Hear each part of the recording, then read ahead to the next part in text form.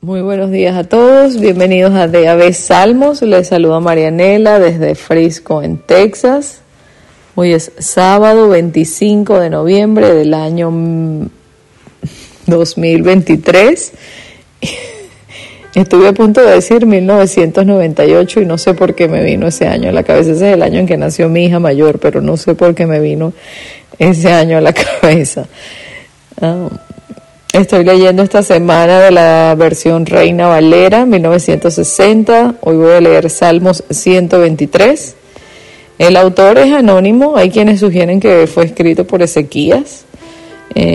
Y básicamente el tema es acudir a Dios para recibir misericordia. Y es un salmo que nos exhorta también a estar atentos a la dirección del Señor. Dice el título, Plegaria pidiendo misericordia, y vamos a comenzar. A ti alcé mis ojos, a ti que habitas en los cielos. He aquí como los ojos de los siervos miran a la mano de sus señores, y como los ojos de la sierva a la mano de su señora. Así nuestros ojos miran a Jehová nuestro Dios, hasta que tenga misericordia de nosotros. Ten misericordia de nosotros, oh Jehová, ten misericordia de nosotros, porque estamos muy hastiados de menosprecio. Hastiada está nuestra alma del escarnio de los que están en holgura y del menosprecio de los soberbios. Hasta aquí leo el día de hoy. Es un salmo bastante corto, y el escritor vemos cómo levantó sus ojos a Dios mientras esperaba su misericordia. Entre más esperaba, más clamaba a Dios por las burlas de los malvados y los orgullosos, que eran implacables y ya no las soportaba más.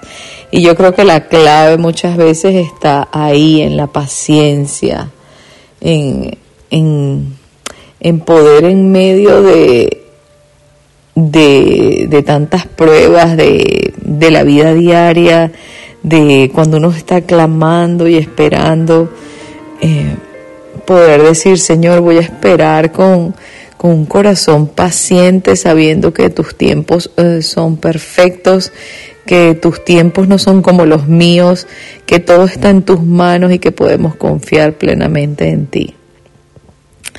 Hasta aquí los acompaño por esta semana. Nos vemos en unos días. Dios los bendiga, los guarde y que sean la luz de Jesús donde quiera que vayan. Que aunque pase por el fuego no me quemaré, y si paso por las aguas no me ahogaré. Aunque haya oscuridad, con fe caminaré, pues tú siempre vas conmigo. Tu palabra dice, no hay justo que tú hayas desamparado.